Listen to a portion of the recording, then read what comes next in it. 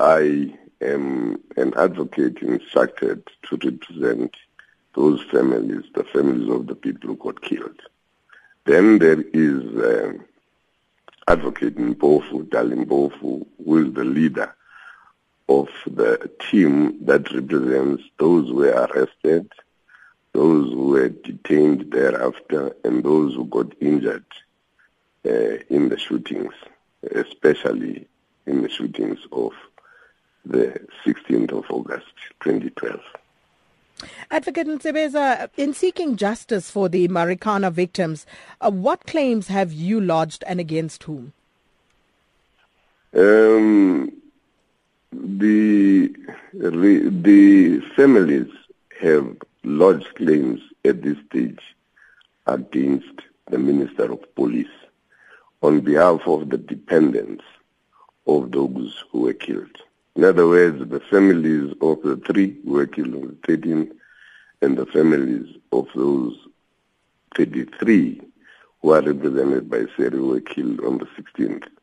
Those families have lodged claims against the Minister of Police in his representative capacity on the basis that the police intentionally killed the people who we are talking about, on the basis, whether it is on the basis of the so-called popular dolus eventualis, in the sense that they should have anticipated that there was going to be bloodshed, and therefore they should have been less than they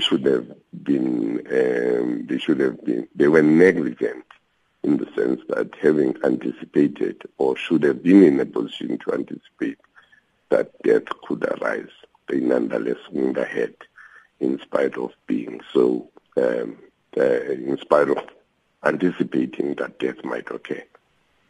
Advocate Nsebeza, some of the other legal representatives of the Marikana victims have called the Farlam Commission report a disgrace, and that they've been very vocal in their criticism of how government has handled this particular matter.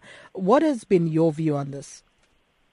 In fact, I'm one of the persons who endorsed a view that was expressed by a representative, by an expert who came to the commission to testify on behalf of the police. In other words, who would have been there to say the police were justified in doing what they did. Instead, firstly, when he came to the commission and was actually faced with all the facts, he is the one of the people in the commission who said those actions were unjustified. First of all, the police should not have brought R1 and R5 rifles. And then in a later, this year, in a later article that he wrote in one of the local newspapers, I think the Sunday Times, in that article, he is the one who concluded by saying, first of all, he says he was surprised to find that R1 and R5 rifles, which are weapons of war, were brought to deal with public order policing. And he said he was surprised because a year earlier, he himself, on advice to the police, had said you must remove R1 and R5 rifles because they do not belong to public order policing. Secondly, when he said there were certain findings that the Farlam Commission would have made. It could have been, for instance, more vocal on the issue of compensation. And then when he ended that article, he says, what a disgrace. And I felt that there was no better way that even I could express the way that I was disappointed with that report. And then Advocate Dali Mpofu yesterday stating that, they intend to apply for a review of the Farlam Commission of Inquiry report. Will you be supporting that? Well, as advocates, the problem, we have a system of law where as an advocate, you can't instruct yourself. So it would depend on the Socio-Economic Rights Institute, who are the attorneys who instruct advocates, whether they want to join that action or not. But I quite appreciate where Dali Mpofu is coming from. But I really can't say whether or not the families will support that. If it was for me, I would definitely support it. But I would have to act on instruction. And as far as, your instruction from the families, you've indicated earlier that you have already, filed a suit against the Minister of Police. Do you intend bringing any other, actions against other role players like Marikana, for example, or has the statute of limitations run out? And Lonmin, yes.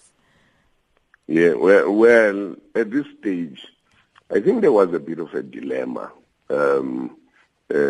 So I would rather not say anything about whether or not we'll proceed against them. I mean, if we are hit by prescription, we can always proceed we can always make an application for condonation. But I'll say this.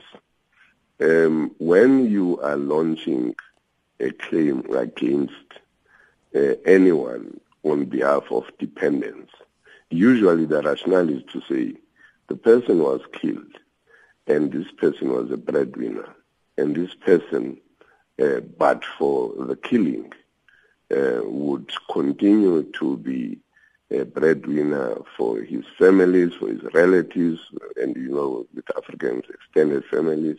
But now that the person is dead, that source of income has been eliminated, and you should therefore, the person against whom you're making a claim, should be the person who should, in a sense, stand in the place of the breadwinner.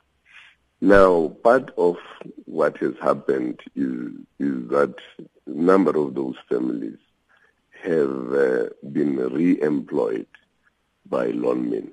You will have heard that Matunjwa was remarking that his plea on behalf of AMCU is that the females should not really be employed in the mine, underground in the mine, for various reasons that he gave. But so if, for instance, all the relatives of those who were killed are now in gainful employment and employed by Lonmin, and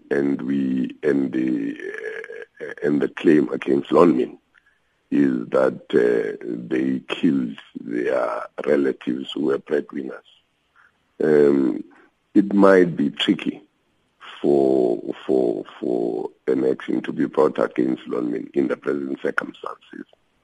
But as I say, again, as advocates, you act on the advice, or not on the advice, but on instructions from the families themselves. It may well be that when the families were dealing with the attorneys, the families might have expressed a view that they are employed by Lonmin currently, and it would probably be inconvenient or unwise to bring action against the employer at this stage. And that was Advocate Dumisa Ntsebeza representing the Marikana tragedy victims. And what's your views on that? They have been coming. Let's hear more from you.